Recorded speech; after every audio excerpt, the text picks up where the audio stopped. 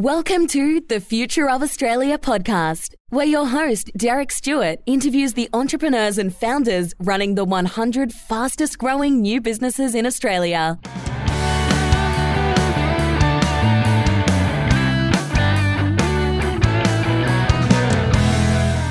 On episode 38, I interview Ben Hutt, the CEO and Managing Director of Evergen. We discuss how he went from cleaning up after pigs on a farm as a 12-year-old with dreams of leaving his small town to a whirlwind journey of Big Four management consulting and banking in Australia. We talk about what he learned from doing his MBA, entrepreneurial advisory, taking a recruitment tech company all the way to public listing via a $100 million IPO before watching it crumble back down to zero. How he had to start again from scratch after a hard failure and being brought in for a turnaround mission as CEO of Evergen, which is on a mission to solve climate change and become a billion-dollar company. If you are interested in using software to enable smarter energy by orchestrating large fleets of batteries to enable virtual power plants, check out evergen.com.au. That's evergen.com.au. So I'm here with Ben Hutt, the CEO and Managing Director of Evergen. Welcome to the podcast, Ben. Good afternoon. Thanks for having me. That's all right. So can you tell us what were you doing before you got involved with Evergen? What did you study? What type of companies, organizations were you involved in? Doing what sort of roles? Yeah, so I'm pretty old now, early 40s. So studied psychology as an undergrad because I believed that kind of people make the world go round, and I could see how the rapid technological change we were seeing in the late 90s, early noughties was really going to transform the way lots of businesses operated. Then trained as a tech-focused management consultant with PwC Consulting in London. Worked all over Europe and North America, and then in 2003, my mum died, which was kind of a bit of a change. And so I took a sabbatical, and in the process of kind of sorting her life out, I ended up helping a friend fix a business that was a building company. So building, kind of renovating old houses and building staircases and stuff like that. So I had my first experience of running a business as a 24-year-old, which was really, really challenging. And then when I finished dealing with all that, I actually sold the business. So I grew the business about 100 times in 18 months. Didn't make $1 of profit, but did a lot of customers and grew from, I think, 4 staff to about 25 staff. So like growth, but didn't know anything about profit. And then came out here to Australia in 2004 permanently, did an MBA, and then came out of that and worked for some ex-McKinsey guys for a couple of years, and then spent 6 years at Macquarie in their strategy and kind of fix-it team, which was an amazing time through the GFC. Like, got involved in lots of very interesting problems. And then got approached by someone who just invested in a tech startup in 2012 who needed a co-founder. I'm obviously the kind of get shit done guy. I'm an execution focused guy. I'm very good at teams and getting stuff done. The guy who needed a co-founder in that business was very visionary around product. He was an ex-recruitment guy who really could see that there was a future for the recruitment industry. It was a bit like Uber. And so we got together and effectively co-founded what ended up being quite a big recruitment marketplace called The Search Party in 2012. And I took that business to the UK, US, Canada, ultimately listed in Australia in 2016, which was a mistake, good mistake, but like it was a mistake, and then ran a listed company for nearly a year before that all sort of fell apart. And that was the first time I got to see, like, we built a $100 million business that then went to zero. It was incredibly painful for everyone involved, about 140 staff and me, and all our shareholders. We all lost everything. And then from that, I went into kind of helping a business called Slingshot, who you may be familiar with in the startup ecosystem. They used to run big corporate innovation programs for tier 1 corporates, people like Qantas, News Corp, Caltex, Lion. And I ran all their innovation programs for nearly 3 years. So I got to see 6,000 entrepreneurs pitch and work with 200 of the best startups in Australia together with big corporates. And during that sort of period, I was grieving for the death of my baby, which was Search Party. And surrounded by these amazing entrepreneurs. And what became clear to me during that period is that I'm really, really good at fixing stuff that's wrong in businesses, and I'm really good at spotting good people and building great teams. And so it was through that I subsequently kind of fixed a startup that happened to be kind of the best friend of one of my chairman's friends. And so I got a phone call from A&P Capital, who are majority shareholders in Evergen, saying, "Hey Ben, we hear you're really good at kind of growth and scaling things. Like, can we have a conversation about Evergen?" And so one coffee led to lunch and a few rounds of kind of analysis around the business, and then I agreed to take over as CEO and managing director on the 1st of April last year. So no joke intended, but it's just the way it kind of panned out.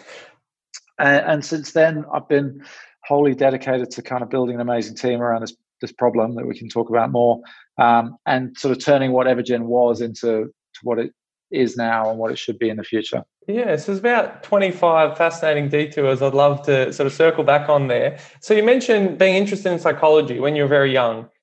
So at the time, I imagine as a teenager, was that just an interest in people? Did that express itself? Were you doing a teenage job in sales, marketing, or were you studying psychology at school, reading books in your free time? How did that interest sort of manifest as a young man? I'd say it was kind of more self-driven. Like, I had a pretty interesting childhood. Lots of weird stuff happened in my childhood, and kind of forced me to. Anything in particular you can sort of go on the record with, or is it more stuff off the record? I mean, my life's all pretty public. But no, I grew up with a mum who had MS. I was only child, so I spent kind of, I think my teenage years kind of turned into lots of adult responsibilities, probably sooner than most people's does. Like, I had my first job when I was 12. I worked every school holiday from the age of 12 until I was 18. Basically, I've worked my whole life, and what it forced me to think really hard about is two things. One of them is, what am I really good at? And the second one is, what do I think the world's going to look like in 10 years from now? And what was really clear to me as I was kind of growing up was technology was about to massively overhaul the way lots of businesses work. So if you think about sort of late 90s in England, it was all about the evolution of the call center as a way of banks doing business. It seems like an obvious thing now, but literally, as I was just getting ready to go to uni, that was a new concept.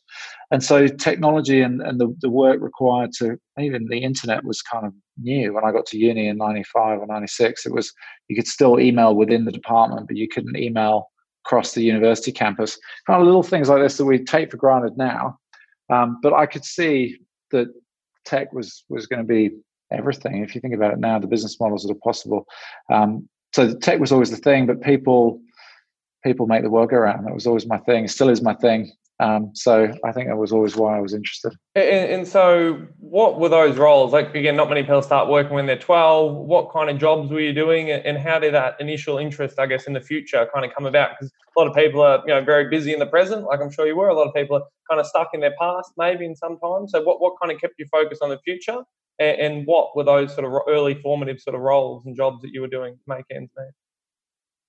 Yeah, so I think my mum basically had a really good idea about how to motivate me as a kid. I grew up in this little tiny village in countryside Oxfordshire in England with about 400 people and 4 pubs. Everyone knew each other by first name. And she was like, look, I really want you to travel and have all these opportunities. Like, I was lucky, I went to good schools, so we had lots of kind of opportunities to go abroad for various reasons. And she's like, I want you to do everything, but I want you to take responsibility for paying for half of it. So her deal with me was really simple. She's like, you can do all these things and I'll pay for half of everything, but you got to earn your own money. And so when I was 12, the only job I could get to was on a pig farm that was about a 15-minute walk from my house. And if you can imagine being a 12-year-old on a pig farm, there's only really 2 things you do. There's cleaning up shit and there's cleaning up shit. And so for 12 weeks, I just did a really good job of cleaning up shit and got invited back the following holiday, got paid 50% more because they realized I was quite useful. And then I did that literally for 3 school holidays. And then I realized when I was doing my research that I could earn twice the hourly rate if I cycled 4 miles on my bike. And so then my next job, which paid me twice as much as the first one, I was literally packing bottles into 6-packs on a production line. I did that for 12 weeks and that paid for me to go away for 8 weeks. The following year, I ended up building computers on a production line in a company that was building computers for universities called Research Machines. Did that for 3 years, so I understand. And so for me, it was always about every single job had to teach me something, but it was also like, what transferable skills is it going to get me? But like, am I maximizing the value of my time? And that sort of notion of opportunity cost was something that was something that always meant a lot to me, because I knew that I only had a finite period, and it was very, very clear to me. I was very goal oriented that if I was working for 8 weeks, the goal was to fund half a trip somewhere. It was a very close relationship between input and output. So was the psychology interest around self-motivation? How do I work harder? How do I drive more? How do I motivate myself to higher levels of thinking? Or was it trying to understand other people, like you said, being useful to your employers, understanding maybe customers, understanding colleagues, or was it sort of both sides of the interest? Every single job I ever did, probably with the exception of the pig farm, there were teams involved. Mm-hmm. So there are teams trying to produce a product, teams trying to solve problems. You might be selling to teams of customers. There's just people everywhere. In every business, it's people. So the common thread for me was pretty obviously people. And like you probably know as well as anyone, that you can tell the difference between people that try and block progress and people that want progress to happen, right? So just realizing that there's always two types of people. Let's have a different strategy for dealing with them. I was just always very acutely aware that it was the person in every idea that either got in the way or made it happen. It wasn't necessarily the quality of the idea or the value of solving a problem. It always comes back to the people. Yeah, because at the end of the day, even the best technology, if the people don't adopt it, buy it, spread it, use it, the technology is sort of dead in the water, in a sense, right? Oh, correct. And that's kind of a timely point, right? Because I did my thesis at the end of my psych degree. I was actually working two jobs. I was working as a cocktail bartender at night and also working in a call center in a bank, in sales, right? And the bank decided that they wanted to change the CRM for all their sales teams and their help desk teams. And so I thought this is a golden opportunity for me. So I did like a longitudinal study where I interviewed and did psychometric questionnaires for all of the staff before, during, and after this process. And it still shocks me that I actually got permission to do this, but I did, and I wrote my dissertation on it, and I presented it back to the board of this particular bank in the north of England. And they made a complete hash of the project. It wasn't necessarily that the tech wasn't better. The way that they managed the project basically meant that they lost their 40% of highest performing salespeople through the project. And what did they do that did that? What was their decision or failure to do something which drove those 40% of top performers to quit? It really comes down to, at the time, let's bear in mind this was a new concept, right? Call centers were a new concept. They really just didn't communicate very well. They didn't engage people along the journey. They didn't explain why this change needed to happen. They didn't get people bought into the future. They didn't have stakeholder representatives. Like the management of the process was just really bad. So people didn't understand why they were changing and why they were going through all this retraining and why, and we all know Simon Sinek says start with why if you want to do anything, right? They did a really shocking job of that.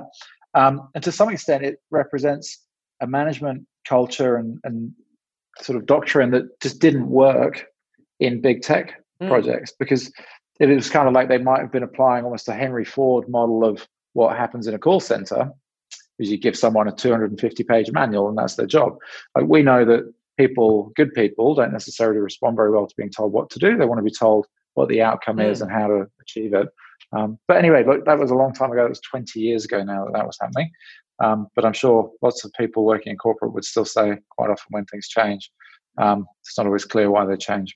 And so maybe, would you say they were afraid? They thought maybe their commissions were being cut. They thought maybe they'd be micromanaged. Maybe their role was going to change. Is that what sort of pushed them away? That lack of communication, fear of they just sort of started to hallucinate worst case scenarios? Or what would you say kind of, from your study on those groups and interviews? People working in call centers have a choice, don't they? And again, let's bear in mind this is 20 years ago, so long time ago. But the fact that they lost the 40% of best performing salespeople would suggest that salespeople didn't understand how the changes were going to help them do a better job or make more money. Right? Maybe there was a fear that the system was going to take away some of their opportunity to make money by automating some of the stuff they got paid commission for. I honestly don't know. Like, it was literally 20 years ago, but it was demonstrable insight that in big tech projects or big changes where there's a fundamental shift in how things are happening, whether in a bank or nationally or internationally or globally, whatever it might be, however good the tech is, you can't ignore the human element. And that comes through to when we were building Search Party, which is a big recruitment, like Uber for recruitment, where we've got thousands of recruitment agencies and millions of professional candidates, and you've got people trying to hire through a marketplace. If the people don't engage in the transaction because it's better for all of them, it doesn't work. That's why user engagement, rider engagement, driver engagement in Uber is so important, is that Uber actually makes life better for everyone. That's why it's so sticky and so beneficial. And lots of tech products that people build don't achieve that. And that's kind of why again, still rings true to me every single day, is that people make the world go round, and what we do at Evergen is just as true as it is anywhere else. And so you were at uni, you're doing your studies, you've been working hard. At that point, did you know what you wanted to do in sort of management consulting, or were you tossing up an academic career, different occupations, or how did you sort of aim and end up at sort of PwC in that consulting type role? I knew from about the age of 11 that I was going to do something that involved taking stuff apart and putting it back together again. I was that kid. You'd give me a toy for Christmas, and by Boxing Day, I'd taken it apart, and by New Year's Eve, I'd put it back together, either the same or better. So I kind of always knew that. PwC was an interesting journey. Probably first entrepreneurial fork in the road was that what I probably should have done is stay with the company that I'd spent 12 weeks building in the 12-week holiday I had before I did a lap of the world and then went back to PwC. But again, my mum was very, very clear that I needed a big name on my CV, and that's kind of sets you up for life. So PwC it was, and that was at the time where PwC Consulting, just as like Anderson Consulting, was still separate from the accounting firm, but part of the accounting firm.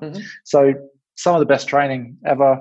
I went to the US for quite a long time, consulted in a number of big enterprises in Europe, wrote Vodafone's European billing system. So I was actually a software programmer. Went through a really, really good kind of tech project life cycle with PwC and some awesome clients in London and elsewhere. It was a really good sort of training in excellence and diligence. And then, as I said, I was doing pretty well there, and then my mum died suddenly, and so I took a sabbatical. And ultimately, after that, I was then 5 or 6 years out of corporate, studying and starting businesses and starting not-for-profits for people. And so that there was that building company you mentioned, you grew rapidly in a short space of time, but sort of weren't watching the bottom line. And did that sort of, I mean, the growth sort of sucked out the cash out of the business and it sort of struggled, or did it grow too fast for its capabilities, or what sort of happened with that? There was a passion project. Basically, I was renovating quite heavily my mum's house when she died to try and help it fulfill its promise. And my builder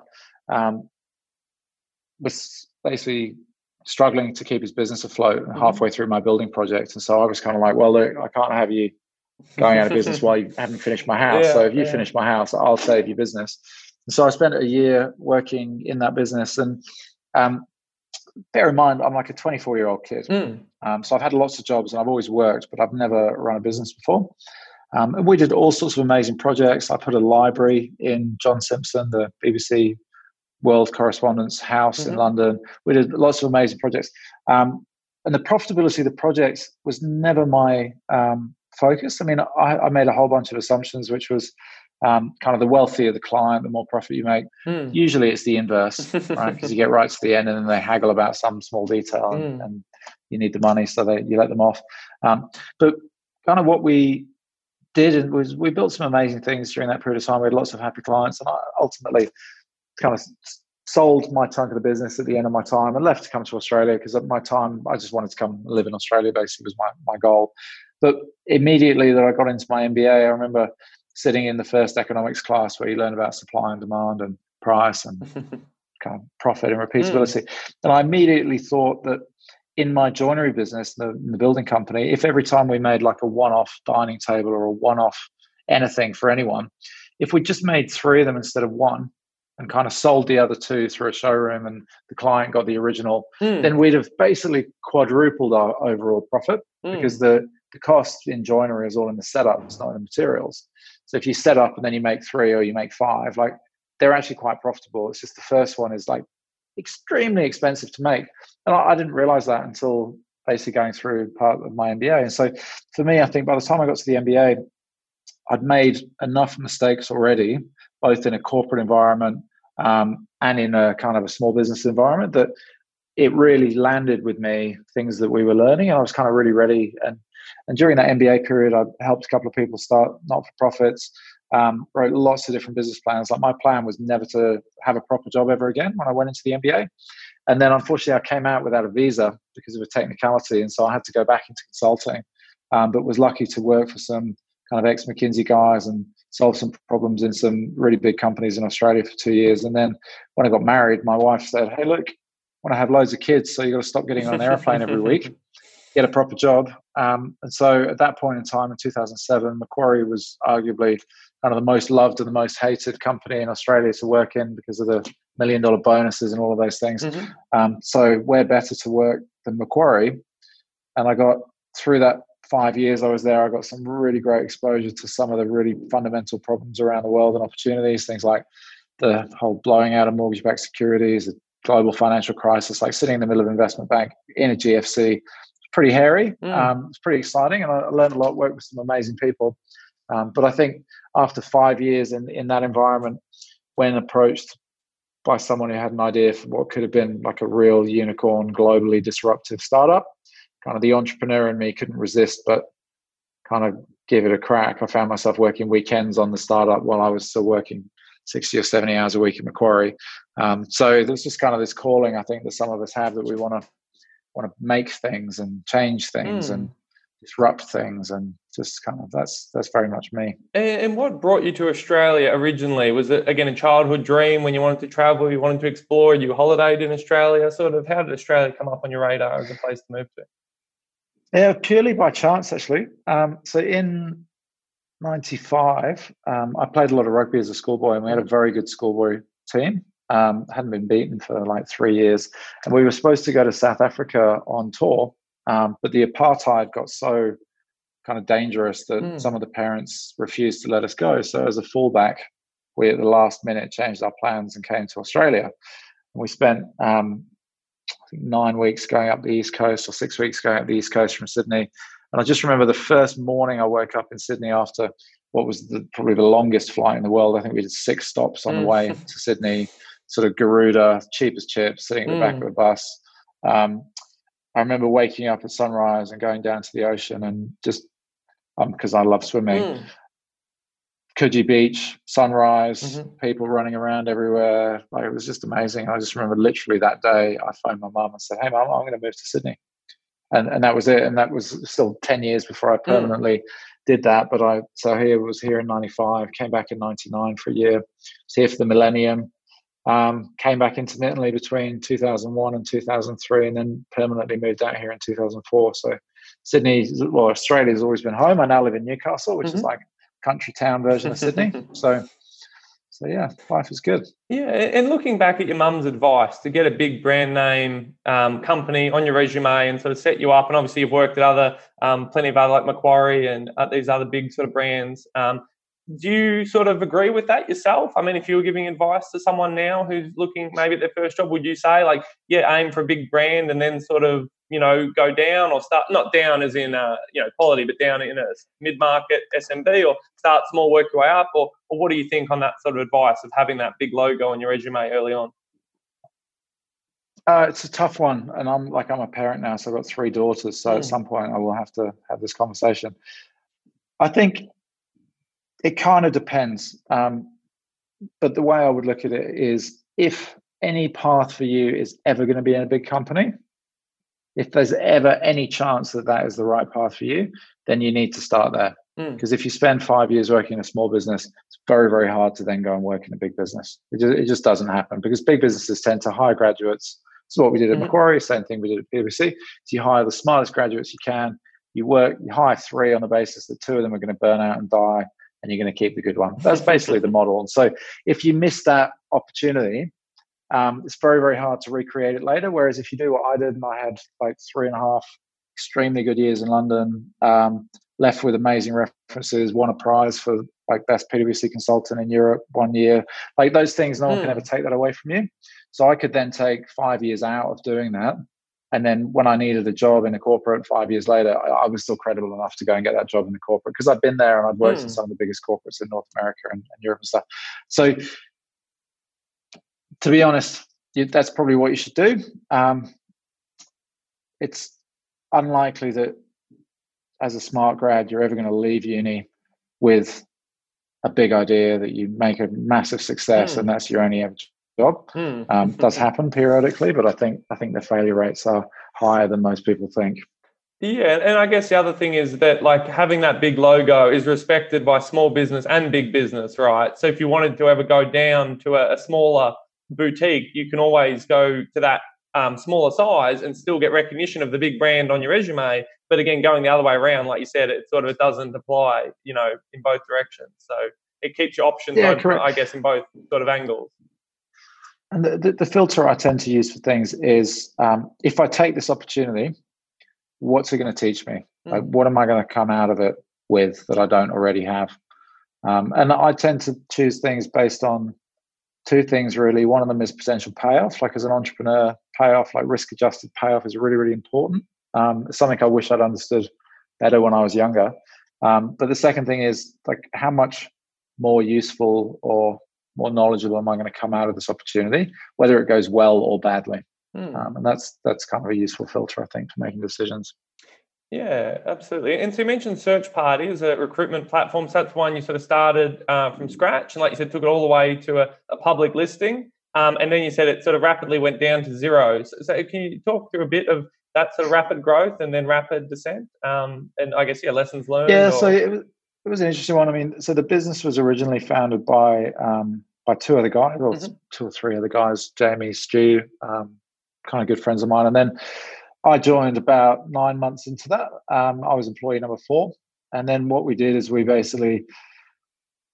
doing like CRM for recruiters and payroll systems for recruiters, like cloud-based software, when cloud-based software was new. So absolutely doing the right things. And in that business, 2 years in, we'd raised a heap of money, and we decided that we weren't solving the right problem. We decided that the bigger problem was to basically be Uber for recruitment. So I have recruitment agencies on one side, and it was very, very technical business. We definitely had the right idea. I think we didn't focus enough on product. What I talked about earlier about, like, people loving the product or loving the app or loving the website, so that they chose to use it as opposed to doing whatever their alternatives are.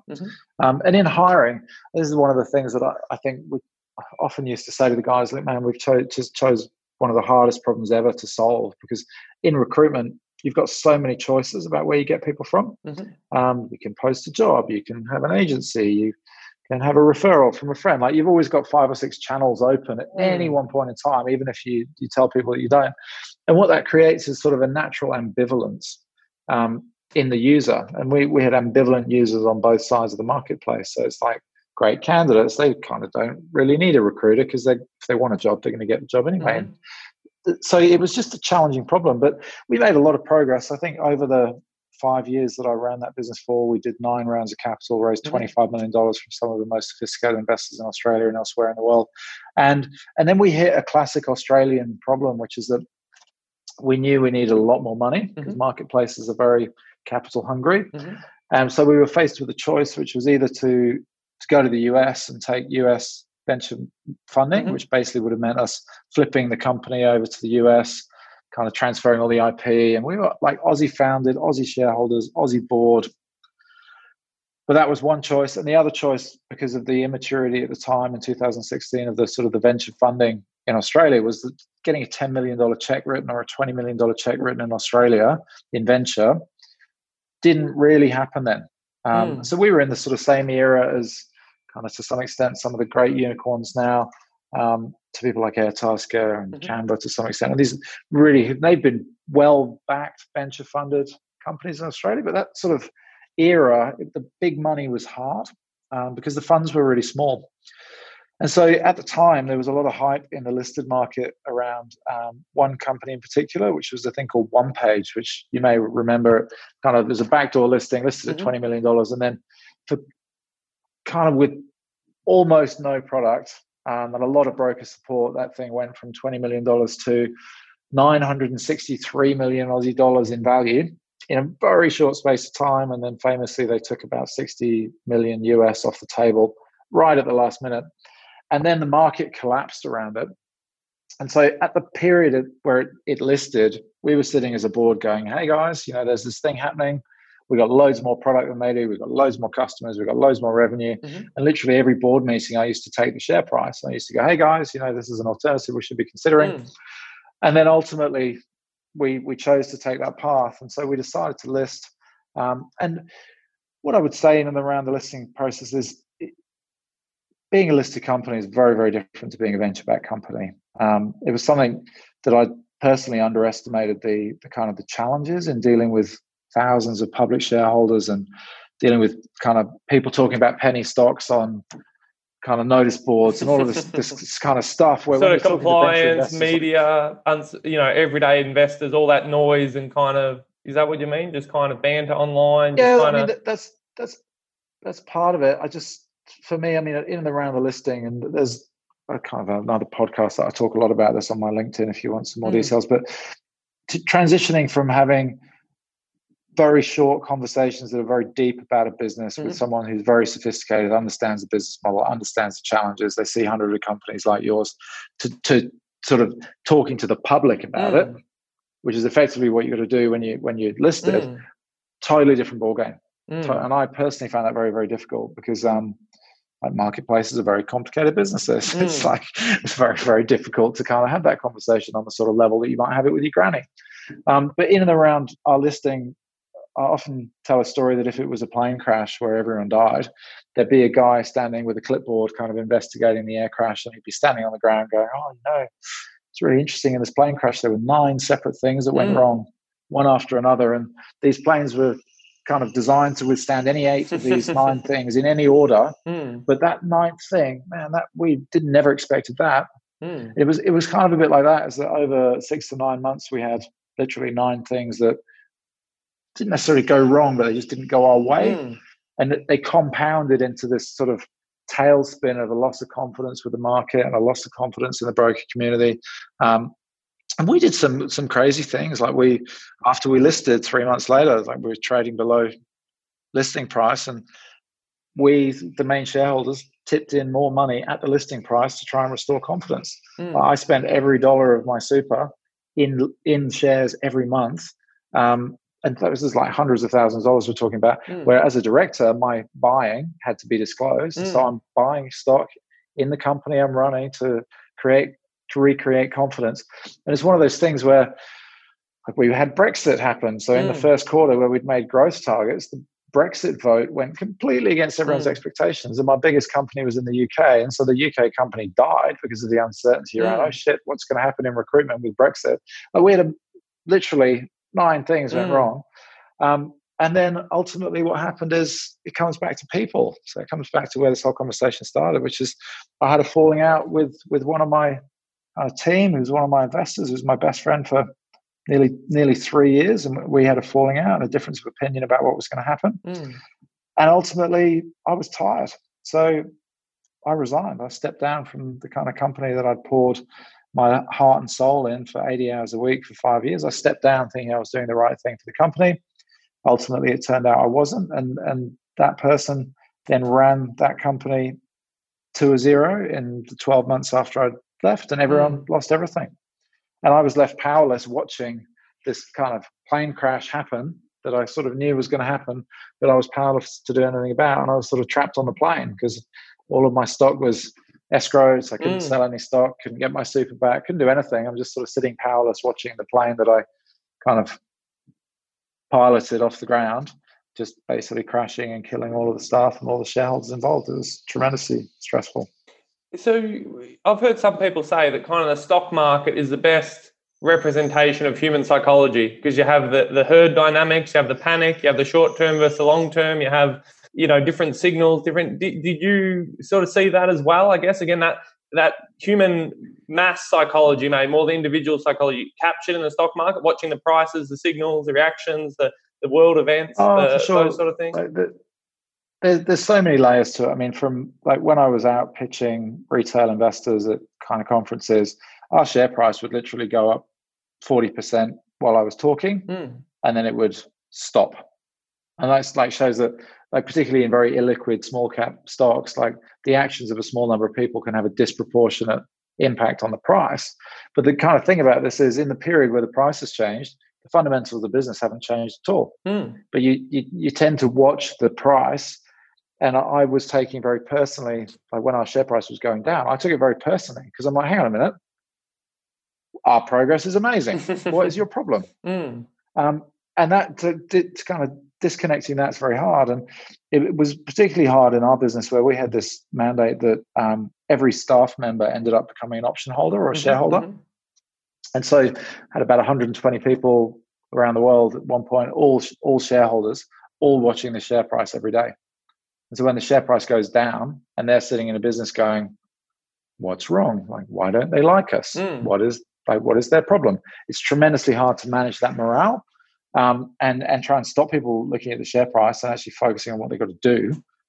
It was difficult. And yeah, I would advise anyone considering listing an early stage unprofitable tech company to have a really good hard look at themselves in Australia, because the market's kind of not ready, in my view, or at least it wasn't ready when we did that in 2016, to kind of buy a long story that wasn't obviously profitable or wasn't something they could analyze in their traditional way that you would dissect an ASX 50 company.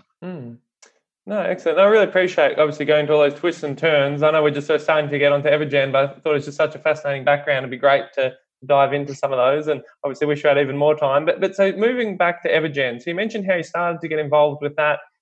What was your sort of decision-making process in getting involved with it? Again, it came across your desk, right, and there was some troubles, and you wanted to sort of get involved and help. How did you sort of see that as a good opportunity to help?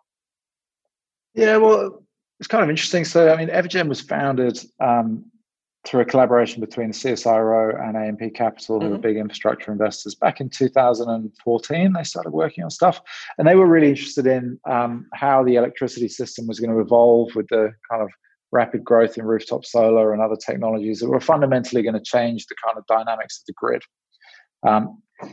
And they started out with this great piece of software that was developed in partnership with CSIRO that really makes battery assets behind the meter work better. So if you buy solar and a battery system, stick it in your house, there was a piece of software that we had that makes that work better. So it creates about 25% more energy, saves you more money, makes the return on investment better. And that was basically what they started Evergen with. But then they kind of made a series of interesting choices. And I have a lot of history in working with corporates and startups, and quite often the two things don't go particularly well together. Like, corporates rarely build good startups is kind of the lesson. And what they decided to do was that they would commercialize that software by selling hardware. So the idea was, we'll sell solar and battery to homeowners and to property developers.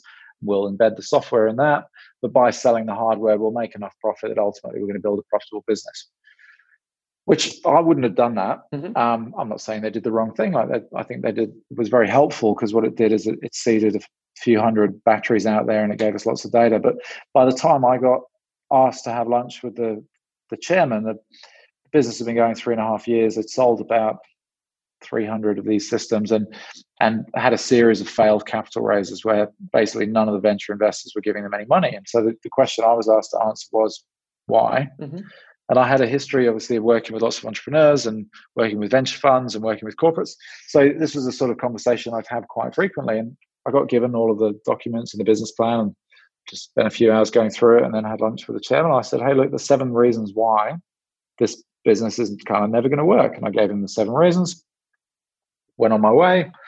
2 weeks later, got the phone call saying, oh, hey, Ben, we'd like you to think about coming and running this business. And I said, I'm very flattered, but no. And he said, why? And I said, well, because I can't have another failure. Like there's 7 things wrong with this, and I can't have another failure personally, because I've just spent 5 years effectively failing in great big style. I don't want to do that again. And so conversation went away, and then 2 weeks later they came back and said, hey, Ben, we'd really like you to do this thing. Can you have a think about it? And so I spent a lot of time looking into it, and it kind of comes back to answer your question, is really like, what does this business have in its favor? And one of the great things about being Evergen is that climate change is undeniable. Much as some people might deny climate change, frankly, climate change is happening. It's a lot quicker than everyone thinks. The planet is on fire. I'm worried about my daughters and their children. So if climate change is an undeniable truth, then at some point, humanity will mobilize itself very aggressively to try and stop the planet burning. And I'd argue that process has already begun. Anyone that's been following the Tesla share price over the last 3 years will see that there is clearly a shift in people's thinking that now Tesla, whether this is right or wrong, Tesla is apparently a more valuable car manufacturer than Toyota, which is kind of an interesting thing, right? So thematically, massive opportunity. And then I came down to, well, so is the specific problem that they are solving a valuable part of the overall problem set, right? Because energy is one of the top 3 causes of carbon emissions, which is arguably the cause of climate change. So energy is the number one of those things. So does what Evergen has the capability to do actually have any impact at all on whether carbon production in energy is going to decrease or increase over time? And in simple terms, the answer to that is yes. Like Evergen, with its software brilliance, has got a lot of opportunity to basically decarbonize society. Our mission in Evergen is to basically destroy a coal-fired power station in each of 10 countries over the next 3 years. And the way that we do that is very simply using software to control batteries as part of the energy system. Batteries are very, very helpful at sucking up surplus energy and stabilizing the grid whenever it's required.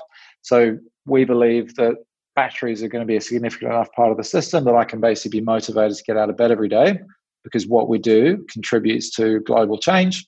And I think obviously there's a big financial opportunity for Evergen, but I think for me and people my age, and our team's sort of filled with people in their late 30s, early 40s who've been around the track, done businesses, startups before.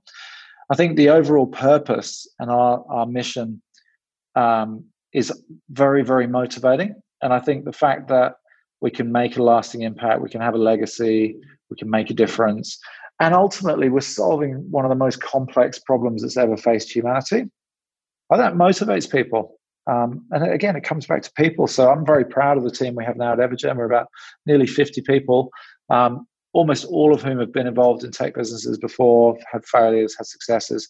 Some of the smartest people I've ever worked with, some of the people I'm closest to in life. We're all united around solving this really big, ambiguous problem. And I think that's great. And again, people make the work around. So me by myself, I couldn't make much of a dent in that problem.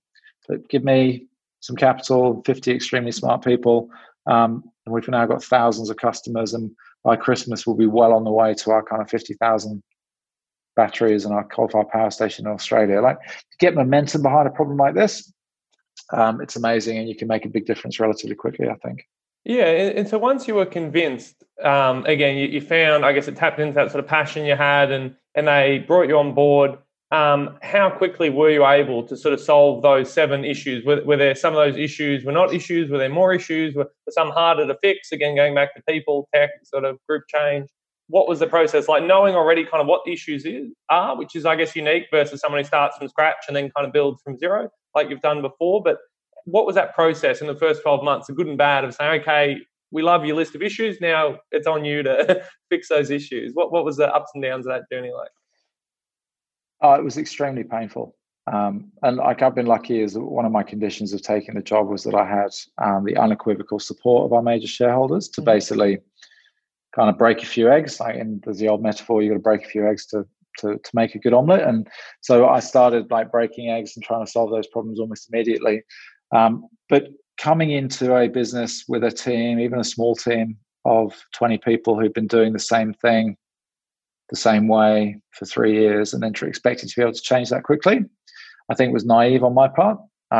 There's a lot of literature suggesting 2 things that I know now that I didn't know then, which is that kind of in businesses, turnarounds quite often, the first year is very painful. It's very hard to change things. It's very hard to get momentum in changes. The second thing is that the people who kind of got the business in the hole it's in the first place, never the people to get you out. So kind of letting go of people who were involved in the old model probably earlier, I probably would do again this time. We held on to too many things for too long. And I think kind of, again, pivoting a startup with corporate shareholders and a pretty corporate board, or part of the board, more difficult than it would be actually pivoting a 9-month-old startup that hadn't spent quite a lot of money trying to solve its problems. And I think of the 7 things, I literally only sold the 7th about 2 weeks ago. So by March this year, so in the first 12 months, it's solved 6 of the 7 problems, and the 7th has literally only been solved about 2 weeks ago. So these things take, it comes back to people. Like someone like me, when someone says, oh, like, what are you really good at? Like, I'm very tenacious. Like often I'm way too tenacious. I hold on to things for longer than I should do. I'm belligerently stubborn. Like I swam the English Channel just because someone said that I couldn't. I'm like, I can do that. It took me 4 years, 20 hours a week to make that happen. But I think sometimes in these things, like this again comes back to motivation, is that you need motivation, you need a big vision, you need to believe that what you're doing is actually the right thing, you're going to make an impact. And you just need to be patient but persistent. So, and how were you able to, from the outside, diagnose those issues? Were they external things, business model, product? Once again, you had a few conversations, metrics you saw were out of line financially, or internal metrics? How did you sort of know what those key priorities were before even kind of jumping in?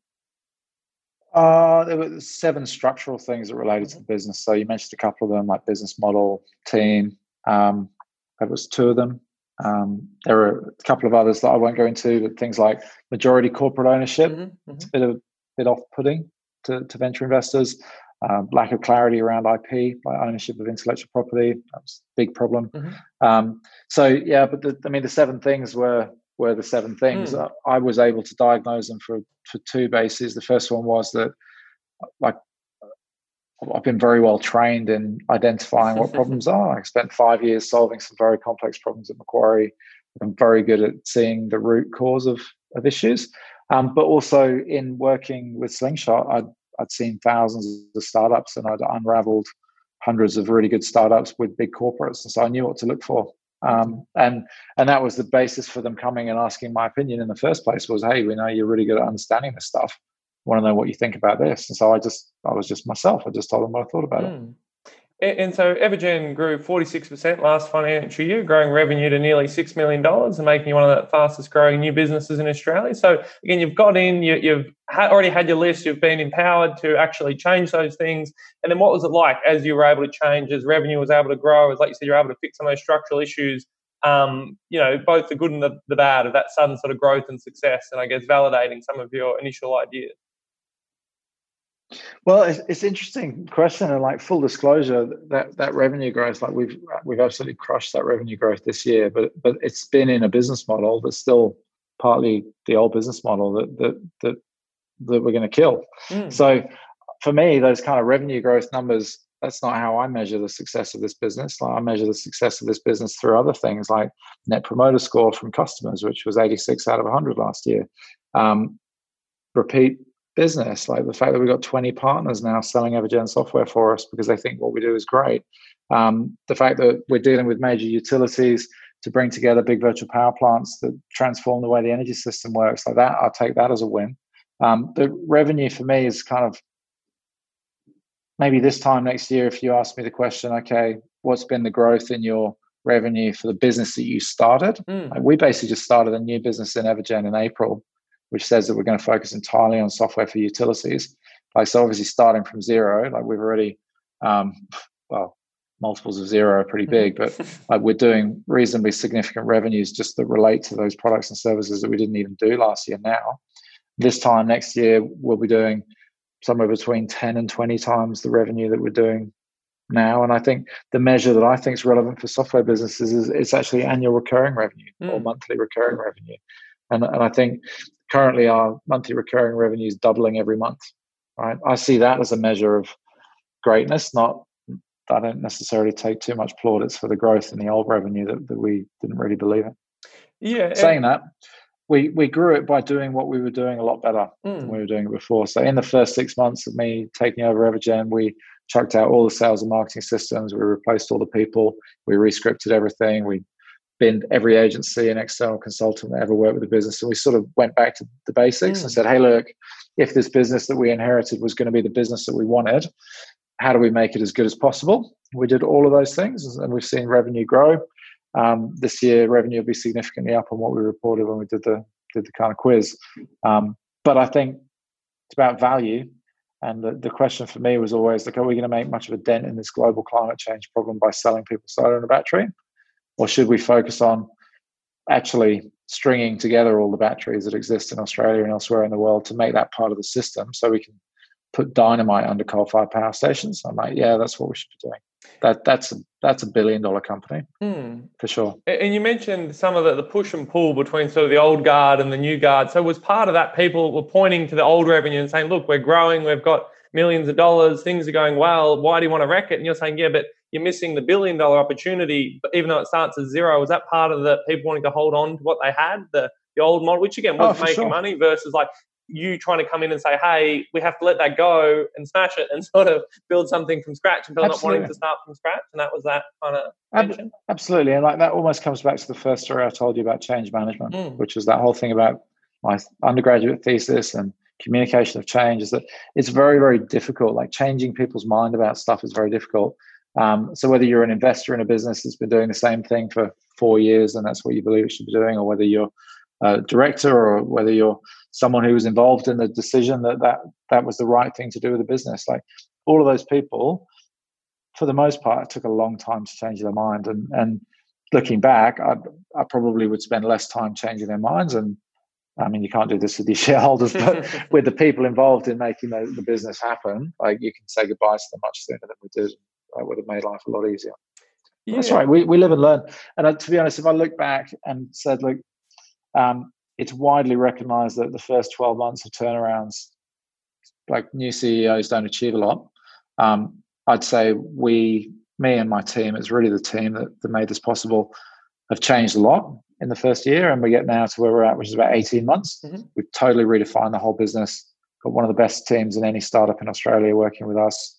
Highly motivated, great external investment. It's been painful, but you know what? People like me don't get out of bed for easy work. It's actually the challenge is part of the purpose. Yeah, absolutely. So obviously very passionate about the cause, about the mission, about the long-term future of the business, like you mentioned, your daughters and their kids in the future. And you also said you saw this angle of the renewables, the software kind of behind the hardware and the virtual power plants as being a big opportunity. Obviously, there's many opportunities in the sector, but what made you really convinced that was that software angle and that play, and like you said, now selling it to utilities, that's sort of a big opportunity? Oh, there were lots of things. I mean, before taking the job, I did about 40 hours. Like I took a week off and actually just spent a week immersing myself in what was happening globally. And there were lots of instances of like little proof points in developing nations where they'd sort of strung lots of solar and battery or solar together, just using a wire. And they had people community sharing over a wire with little coin meters. And there's TED Talks about this. There's some Netflix documentaries about this. There's lots of YouTube videos. And then at the other end of the spectrum, you had companies or countries like Germany or China who'd taken a 10-year or 20-year view on the transition to renewables. And people like China had, in one city, 16,000 electric buses. Like, that's amazing. Germany completely decarbonized the electricity system because the leadership said they would. So I was sort of sitting there going, man, so like there's going to be lots of different types of hardware in this transition. Like we know that, and building hardware is a scale business. And if you're a utility who's needing to kind of connect to and balance the needs and the competing priorities for all of these different individual assets, whether it be a small battery in someone's house or a big battery on a solar farm, whatever it might be, what you need is a layer, software layer. It's almost like middleware that can connect to all these things and give you a nice simple interface that you can kind of control and visualize, and you can then do smart stuff with all these assets without worrying about having to connect to hundreds of different types of things. That I could definitely see that was going to be a thing. And I could see the one thing that was very clear to me is that the energy system in Australia, kind of as evidenced in the bushfires, it's not particularly resilient. So we have a system of a small number of big things connected together. And when one of the big things has a bad day, the whole power system goes out. Right? And we saw this in South Australia and Victoria last year. And so I sort of believe very clearly that a much more resilient system would be lots of small things connected together in lots of small systems. And then if one of the small things goes out, doesn't really matter, the rest of the system's still resilient. And so I could kind of clearly see that as a plausible future. And I could also clearly see that no one was doing a good job of doing that. So there's an opportunity. And I think some of the core technology that I inherited worked really, really well. Cyrus, smart people, did a good job. We were lucky, we were well funded. So when the shareholders bought into this idea of the bigger goal and the bigger future, like we're all ready to go, and we've hired some smart people to make that happen. So I'm kind of proud to say now that that's the business we're operating in. We've got utilities as clients, and they use our software to control fleets of batteries as part of virtual power plants. So that's actually what we do now. A year ago, or even 6 months ago, couldn't do that. And equally, no one else could do it either in Australia. Would you sort of liken it then to an operating system, essentially, in a computer, where it's interfacing between the hardware and other applications, or is that stretching too much, the analogy? I think the better analogy is it's kind of middleware with a brain. Mm-hmm. So I mean, operating systems, they're fair enough. Like we connect thousands of batteries and we give one API or one interface, but there's algorithms involved. Like we have trading strategies that we implement for clients on different assets. Like, so there's a whole bunch of maths involved in what we do, as well as the kind of connective tissue layer. There's actually a really good documentary or a lecture on YouTube called The Third Industrial Revolution. There's a very smart US economics professor who talks about the transition to renewable energy, and he basically describes this world where there's lots of physical assets, but what's missing is this sort of tissue layer of software connecting them all, like connecting all the IoT devices as they relate to energy. That's basically what we do. So we're happy to be almost invisible in what we do, as long as we're basically creating value from the assets that's sufficient to make the asset owner better off, but also make the utility better off and make the system better off. Like we're happy with that, happy to play that role. And so zooming out a little bit, you mentioned obviously you're involved advising a lot of early stage, pre-startup, startup, venture-backed companies. So reflecting on that knowledge, what trends do you see in entrepreneurship in Australia, and having lived and worked abroad, and what are entrepreneurs in Australia doing well, and then where could they perhaps do better? Yeah, so it's interesting. So I've sort of been out of the ecosystem for about a year and a half now since I've been running Evergen. So all of that work I did with early stage companies, the startups and the scale-ups, was when I was at Slingshot running those corporate innovation programs. And I think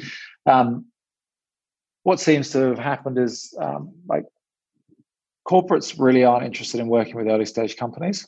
And most exits in Australia still occur at about the $30 million level to a corporate buyer, right? So I think what entrepreneurs need to realize is that they've got to build with the end in mind, right? So what is your path through this? So if you map out a 5-year journey or a 5 to 7 year journey, which is typically what it takes to build a company. And just on that, by the way, my favorite podcast that's relevant to this is a thing called Acquired, which is 2 US VCs talking about the path to exit for big venture-backed exits usually, so either IPOs or acquisitions of some of the greatest companies in history. And what's interesting about that is that the journey is generally 7 to 12 years long from beginning to exit. And so I think Australia, we're still starved with capital compared to the US. So people have got to start with a very, very laser focus in Australia. And you've got to be focused on how do I build enough proof, not only that I'm solving a useful problem, but that I'm capable, me and my team are capable of making progress. So that, I think that's kind of important. I think gone are the days of the really easy seed money. I think the whole COVID crisis will have probably killed lots of early stage companies because lots of funding dried up in the 3 months immediately after kind of March and April. But I think there's lots of great problems to be solved. I think it's actually easier than ever to start a company now. Like the platforms you need to basically build a tech company are free now. Like in my day, when we started Search Party, we used to have to spend thousands of dollars every month on hosting, or we actually had servers sitting in our office. Like the infrastructure costs of getting set up were like $100,000 at the time. So it's cheaper than ever to start, but it's more competitive than ever. And I think what I would encourage anyone thinking of starting a business to do is kind of think really, really hard about it, because it's a very, very long commitment. When you do, your odds of success are minusculely small. I, funnily enough, still remember the conversation I had with my wife at the time when leaving Macquarie to go and join Search Party, which is, she said, hey, we've got our third child on the way. And obviously, if you're taking a salary drop, that's going to hurt us. And so how long is it going to take? And I said, it's 3 years and then we'll be billionaires. And that was how naive I was as a 30-year-old, that we could take this global problem and we could actually turn it into a big company. And we spent 5 years and $25 million, and it still was not a win. It was a win in many levels, but it wasn't the kind of home run win that most founders are motivated to try and achieve. So I think these things are harder. So I'd find a great team. I would try and avoid taking external funding for as long as possible. So if you can seed fund it with some friends, ideally not friends and family, like get co-founders to co-fund it with you. Some of the best companies were started by 3 or 4 founders who each tipped in money. Mm-hmm. And then they were immediately focused on making the most out of that money because it was their money rather than taking external money and then being wasteful with it. I think as soon as you take external funding on in an early stage business, it's much harder to change your course than it is if you're self-determining. If you own your own business, it's much easier. But no, like it's the resources are there. Like if you want to learn how to build a company, like learn how to do it really, really well. And your goal needs to be excellence in every respect, not mediocrity and just doing an average job of stuff, because it'll just never work. Absolutely. And so looking back again on the very interesting journey you've had across your life, what advice would you give to a 18 to 20-year-old now, again, who's maybe finishing high school, maybe finishing uni, and again, not sure which way to go, what to do? What would you sort of tell that person? Yeah, it's pretty simple. Work out what the 1 or the 2 things are that you are really, really good at and do them, and find joy in being really, really good at those, and get as good as you possibly can at the things you're really, really good at, and find as many ways to use those skills as possible, because that's ultimately where your long-term value comes from, is the things you're really, really good at. I'm only good at 2 things. Seeing the answer to really complex, ambiguous problems in an uncertain environment is one of them. Mm-hmm. But the more valuable one is actually being able to inspire really good people to try crazy stuff. And that's why I end up with these amazing teams that are solving these big complex problems, is because that's what I'm good at. And would you say in a sense that kind of is those 2 skills put together is the art of the turnaround, cutting through the noise, seeing simplicity in a messy environment, and then inspiring a team to sort of solve it? Is that combined, the skill of turning around the company, or is that part of the meta skill? I'm doing exactly what I was born to do every day. And it's really hard, but I know that I'm playing to my strengths, and I'm creating as much value as I possibly could. I'm on, even on my bad days, like I know that I'm doing what I was supposed to be doing. And I occasionally have these amazing days and I'm like, yeah, nailed it. Yeah. But that's the thing. But it took me 20 years to work out that that's what I'm supposed to be doing. Even though as a 16-year-old, I'd have told you that's what I was supposed to be doing. And what was the contrast when you're a management consultant where you're essentially giving advice, but you're not on the hook at the end of the day for actually implementing it, or even if the client implements it, versus, again, being hands-on in the business and you are actually responsible, not just for writing the report, giving the recommendations, doing the diagnosis, but also actually kind of, solving the problem, I guess, so to speak, and fixing the issue that you've come in or you've diagnosed, and being there for the end part. Yeah, I think that's something that most people that have ever done a consulting job will tell you is the reason why they stopped. The joy comes out of consulting is that you basically provide these amazing solutions to problems, and you give them to the people that own the problem. And quite often they are not grateful. Quite often they don't implement to the as well as you would. And ultimately you don't get to benefit from the work you've done. You just walk out and then you go on to your next problem. You deal with another bunch of people who more often than not aren't grateful for you being there and don't implement what you suggest. And it's one of those things, whereas like it's why in all of the companies I run, one of my objectives is to have every single member of the team feel like an owner, not just an employee, because it changes the way you behave and the way you think and the way you solve problems and the way you behave, how hard you work, how much you feel like you should be paid. Like it changes everything when you're an owner. So I think that's one of the great things about kind of starting or founding or working in an early stage business is if you're really on the bus and your financial outcome is linked to the results you create, not just the time you spend. I think that's really, really powerful. Not for everyone though.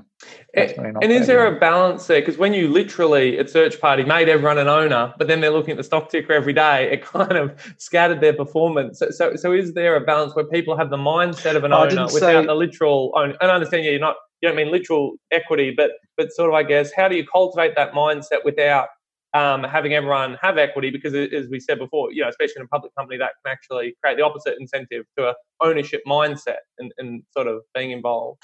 No, I mean that's not quite what I said. So I didn't say that watching the stock price got in the way of people's performance. I said that it was challenging for morale. Okay.